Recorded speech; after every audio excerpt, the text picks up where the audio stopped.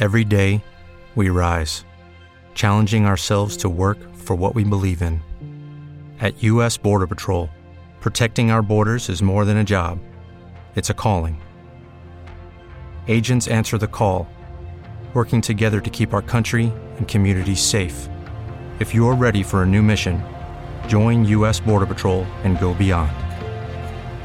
Learn more at cbp.gov/careers. Blog Talk Radio. Good morning. This is your host, Llorraine Neithardt, and you have reached Venus Unplugged. And what we're doing for the next couple of weeks is exploring the myth of the goddess Inanna, who is one of the early versions of Venus. She was considered not only queen of heaven but of earth, and did a tour of duty in the underworld to her dark sister Ereshkigal. So this is quite a myth, and it lives. This is why what I'm doing here is bringing up, because what is in the collective unconscious? You hear that word, collective unconscious. Well, the collective unconscious is memory of, hundreds and thousands of years of cultural development. So before we had any consciousness, let's say, we had to have 5,000 years of falling off mountains, so that in the collective unconscious, it's like, don't walk off the mountain. And it becomes an instinct. So this is why the collective unconscious is so powerful. And if we're not aware at least of its existence, and that it is operating in everyone's life, it's live and operating, but not to our knowledge. So our personal unconscious is the stuff we don't know about ourselves personally. It's our own soul's journey and memories. But beneath that is the kind of the black oil that's used for diamonds and consciousness, and that's all within us. We are in that. So this ancient myth, and the reason we talk about myth and dreams, so these are the things that are in there, and this is the language. So when we start stirring memory, particularly through art and through poetry and through movement, and, history and song. This is why we do all these things, because it's not literal, it's symbolic. So in Sumeria, the goddess Inanna was also considered a connection to the Great Mother. There's a very interesting book, When God Was a Woman, and that's all about this period of time. Now, what's happening now in our modern world, I don't think it's about replacing the patriarch with the matriarch. It is about realizing that we are all of this and bringing up all of that and working with it, not choosing one over the other or splitting ourselves, because that's where we get a lot of problems. We split. Well, there's an old saying, there'll always be war because God is on both sides. Now, if we look at that, it's true. Because God, the divine energy or forces in everything. And it's not necessarily going to favor. It's just the way that it moves. So here, what a lot of people do not know the myth of Inanna, this incredible erotic story. And it's not that it's erotic because it's so sexual. It's filled with eros. It's filled with the living force. That's what real sexuality is. Real sexuality, the Venusian sexuality, is the power, is the force, not over and not to be used. It is the living principle. It walks and breathes. It's without shame. It's without the mark of man. It's pure. It's delightful. And that's part of what I would like to explore here, particularly with Inanna. I mean, she just carries on about her vulva and just how fantastic it is. And wouldn't that be marvelous to just kind of strut around knowing you've got this and it's yours not necessarily to be given away, but to be known without shame, without sin, with no marketing. So there are at least 30,000 lines of Sumerian writing. It's mostly in poetic form. And there's a lot more to be translated. So there's like 29 epic tales, and 200 are hymns with proverbs, and these are the hymns to Ainana and the hymns to this story. So as like I said, in the last 100 years, the scholars have been decoding all of these stories. So here, and why now? Why was this found and discovered, and why is it so important? Because these are the poems and the stories of the journey. Because in life, because Ainana was queen of heaven and earth, but she had all these human feelings and insights and experiences. So she wasn't just a deity hanging in the heavens. She was also queen of the heavens and the stars. So the women and the men delighted in her. It's a very real and living principle. It was not abstract. She was not an abstraction, nor is the divine within you. It's not an abstraction. It's real. And it's not meant to, like, oh, I'm so special. It is because you're alive and you're part of that consciousness. So Ainana, where we left off, she had a couple of drinks with the god of wisdom, and who was also the god of shamanism, and she worked away with a lot of his gifts. So Ainana is often spoken of as a young goddess, but she also assumes and shares many of the aspects of the Great Mother. She's far more like a living incarnation of a myth than the earlier goddesses. And this is what is so significant. And being able to experience that living myth consciously. So what does that mean, consciously? It's real. You can feel it. You can feel it in your blood. Or you can do active imagination and imagine just one cell in your body that has the memory of Ainana.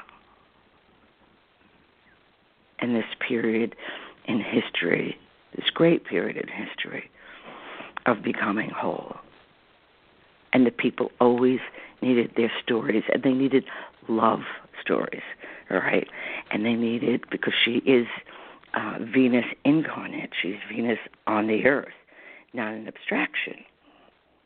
And this is where the myth of the resurrected sun comes from, the going into the underworld.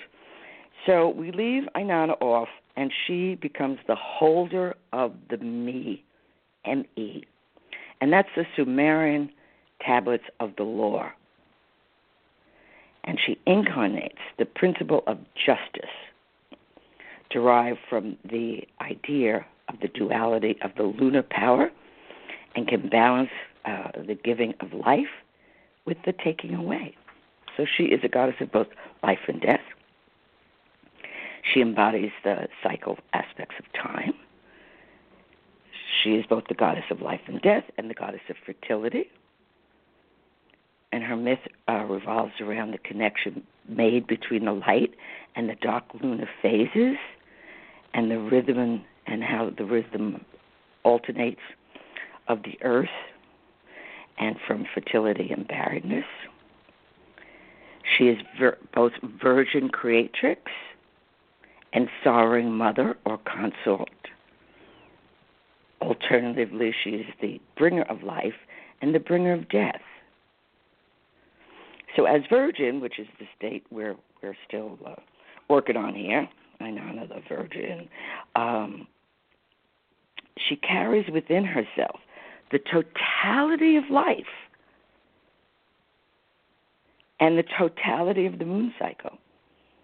And her triune character of the goddess as mother, bride, and sister of the young god shows the trinity of the light lunar phases.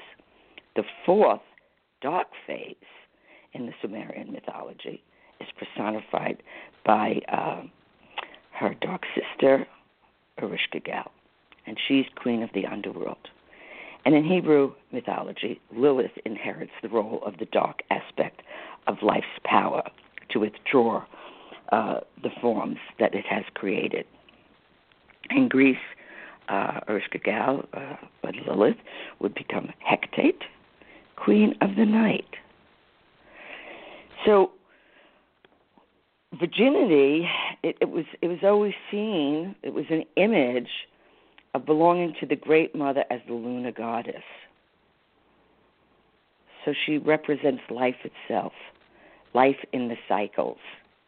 So when we're in a virgin state, it's unknown. It's not a sexual position. It's a state of consciousness, although it can be, of course, uninitiated. So when we're virginal, we have been uninitiated. We don't know. And I think when we are ready to be initiated, sometimes rather rudely, fate will initiate us, whether we like it or not. It's time to grow. Something happens. We refuse or will not accept growth, we'll get an accident. If the accident doesn't teach us, and that's not punishment. Now you have to remember, very, very, very important. Ainana is complete. She doesn't split off. She's everything. She's life and death, or life/death, sexuality and birth. She's all of that.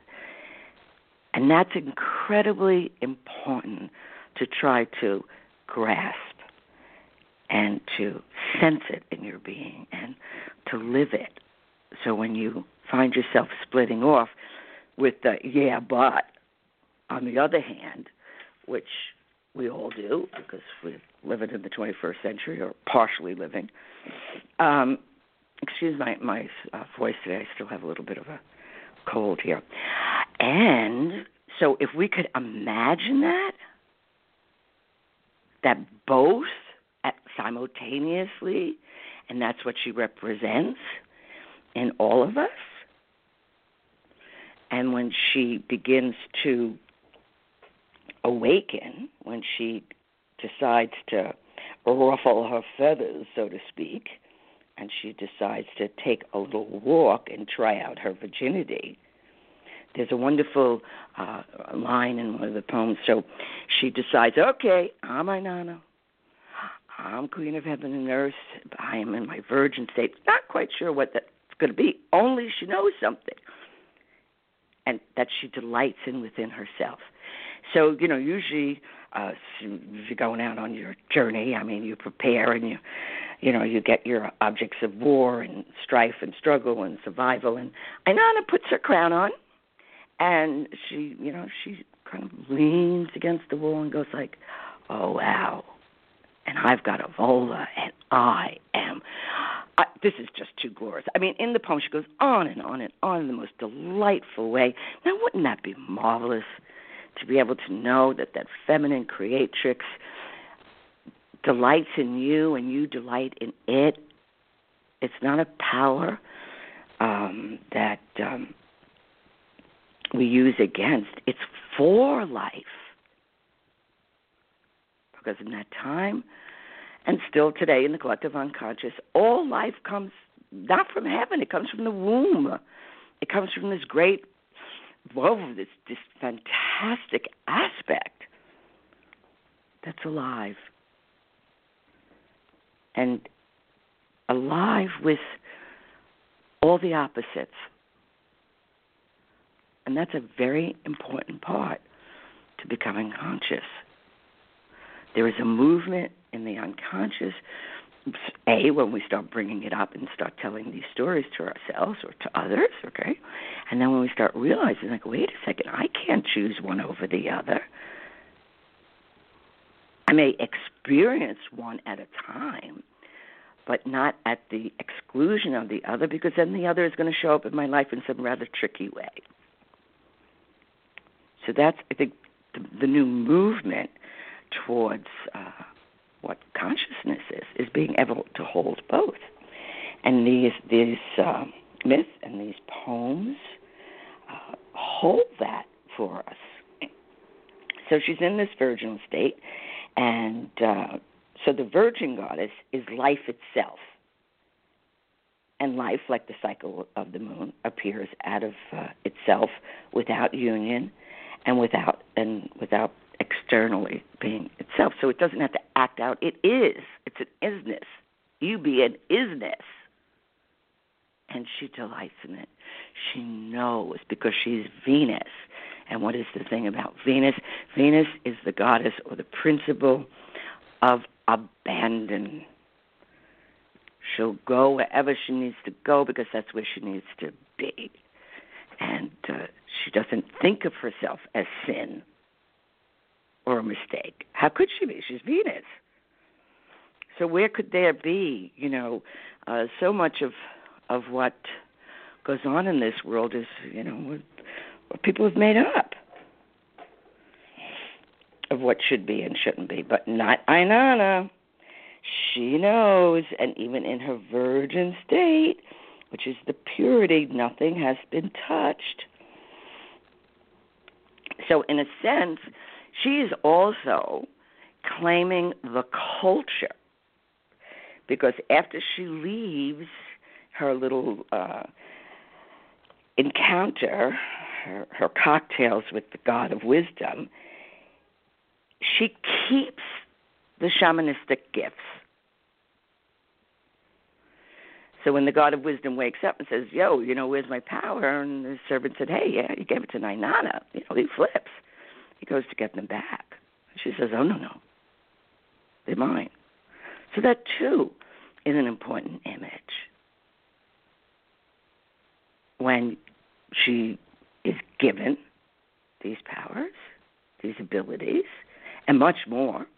Because so often when you're given a gift and then let's say you go on a shamanistic journey or you just experience something in life, suddenly you realize, wow, I can do that. And with that also comes this talent and that talent. So it's never just one. We start to blossom. So it's not just one petal, it's many petals. So Ainana keeps the shamanistic gifts, and she's absolutely joyous about her vulva. She just knows. And it's just wondrous to her. And she announces that wow, look at this. This is so fantastic.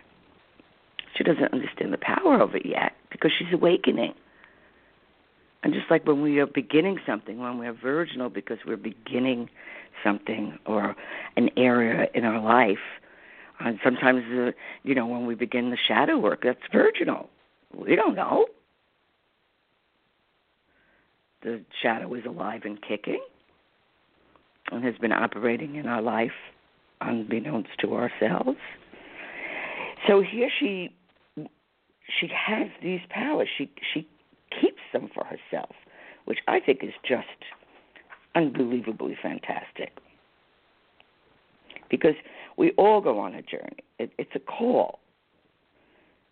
And the story of Ainana is the story of becoming human.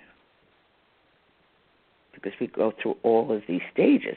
So some of the gifts she is given, or from this shamanistic god, this god of wisdom, is the capacity. It's the art of lovemaking, and it's the art of right speech, and it's the song of the elders, and it's the hero's power. It's kindness. It's protection in travel. It's the secret dwelling place. Now, these are all poetic terms. It's counsel. It's the heart soother. Love that one. She is the heart soother. And she is the giver of judgment. Now, judgments and justice, very important to to know what is just. And the greatest gift that is considered at that period of time is the making of decisions. Because the making of decisions is considered the attributes of civilization. So as a queen, as a virgin queen, she brings these back to her city and evokes and develops in her people culture. And that's very important. We need to look at our culture now. And some of it's pretty marvelous, and some of it's like, all right. So here is this myth, this living myth in all of us. And she incarnates both generous and wrathful feelings, both love and rage. She's ever changing, yet ever the same. By turn, she's radiant, and then she's thunder, and then she's destructive, and then she's defiant, and then she's judgmental, and then she's kind, and she's generous, she's peaceful, she's healing, she's erotic, she's decisive. And then, so isn't that the flux of the moon and the emotional energy in all of us? So even this great goddess has all of that. So she's not just some crazy bitch. So often when we're experiencing these flux in our lives or in our relationships, the first thing we hear is, oh, well, you're just crazy. No. I'm switching gears. I may be moving from delight to rage, and it's coming. Or suddenly you can shock yourself with having an outburst of either joy or laughter or rage. You didn't even see it coming. And they just said that one too many times. And whack, there it is. Because it's living in us. We try to repress it. But if we know we're capable of going from 0 to 100 Fahrenheit in rage, that's powerful. Not over another, but within yourself. Wow, how do I do that? Now, if the rage is just, we can, we've got a cause there. If it's emotional and just vengeful, well, we got to check that one out. We have to see what that's about. But this is what she means to us. She is the great story of how, in a sense, we became human. What are the attributes when divinity enters the earth? So she's also the goddess of the heavens, and she's the morning star and the evening star, Venus. The moon, Venus, and the star were the most important symbols of this great goddess, this great story. So that's one of the most important things. When in life, and we're given a gift, and someone says, oh, no, you can't have that, because you're actually doing something with it, right? I want that back. And sometimes the people we love the most will try to take the gift back. It's like, no, you can't have it. It's been given. And I'm going to work with that. I'm going to make something of that. I'm going to live that. I'm going to allow that to blossom in me, in that virginal state. And that can live in all of us every single day. How often and how many times a day do you give your gift away without even realizing it? How many times a day do you hear, particularly women, they say it more often, I'm sorry. It doesn't even have anything to do with them. What are you sorry about? Oh, I'm sorry. Really? Why? No, I'm not sorry. No, I don't have to forgive because I'm not sorry. In certain circumstances.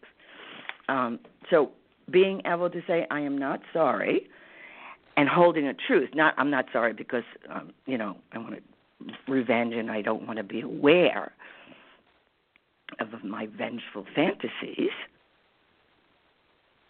But you hear it again and again with women saying, I'm sorry.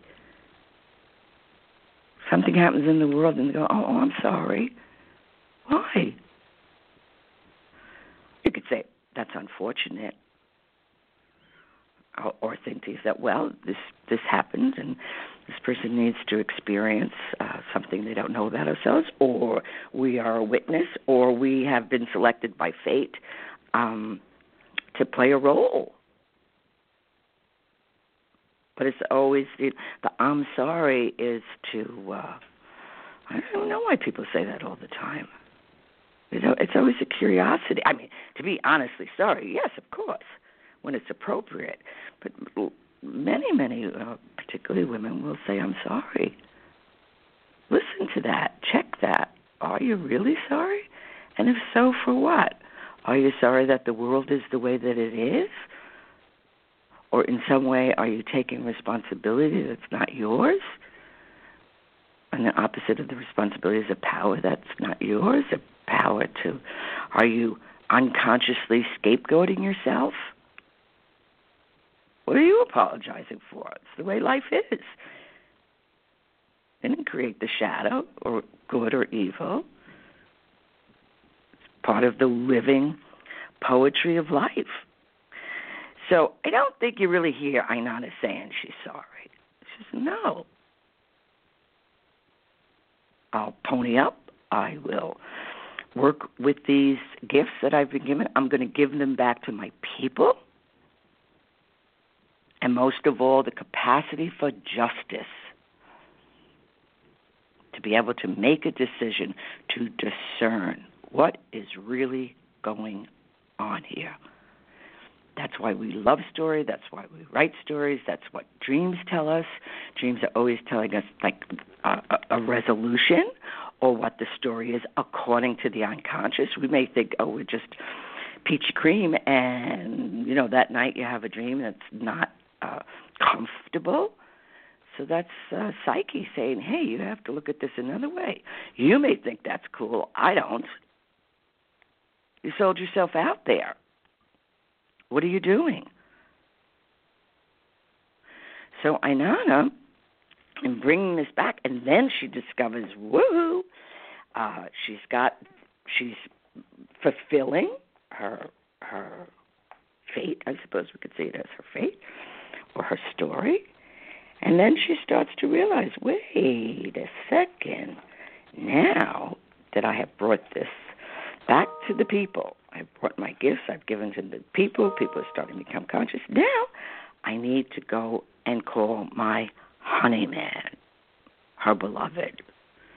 So now she wants to move into the phase of lover and lover mother. And that's what happens with us. So whether it's through stages in our life or that we're virginal with an idea and all of a sudden we get an inspiration and that starts to flow, and then that creativity starts as one but wants to become two, starts to multiply, starts to engage with other people, starts to engage with talents and gifts you didn't know that you had, or starts to engage in tools of writing and painting and drawing and music. It engages. It brings something else in so that it can flourish. In this case, it's going to be Ainana in search of her honeyman. And these poems are so exquisite. And she speaks openly and fully of her honeyman and what he means to her and who she is. And she's thrilled. So next week, we're going to do the poem of Ainana and how she calls in her honeyman, man of my heart. So think about this. Find the inner Ainana, who's both heaven and earth. It's not split, it's not separated. And her dark sister, Horishka gal who, when she goes into her shamanistic journey into the underworld, is quite an epic tale. So have a fabulous week. And until next week, bye-bye. With Lucky Land Slots, you can get lucky just about anywhere. Dearly beloved, we are gathered here today to... Has anyone seen the bride and groom? Sorry, we're here. We were getting lucky in the limo and we lost track of time. No, Lucky Land Casino, with cash prizes that add up quicker than a guest registry. In that case, I pronounce you lucky. Play for free at LuckyLandSlots.com. Daily bonuses are waiting. No purchase necessary. Void where prohibited by law. 18+. Terms and conditions apply. See website for details. Okay, round two. Name something that's not boring. A laundry? Ooh, a book club. Computer solitaire, huh? Ah, sorry. We were looking for Chumba Casino. That's right. ChumbaCasino.com has over 100 casino-style games. Join today and play for free for your chance to redeem some serious prizes. ChumbaCasino.com. No purchase necessary. Void where prohibited by law. 18+. Terms and conditions apply. See website for details.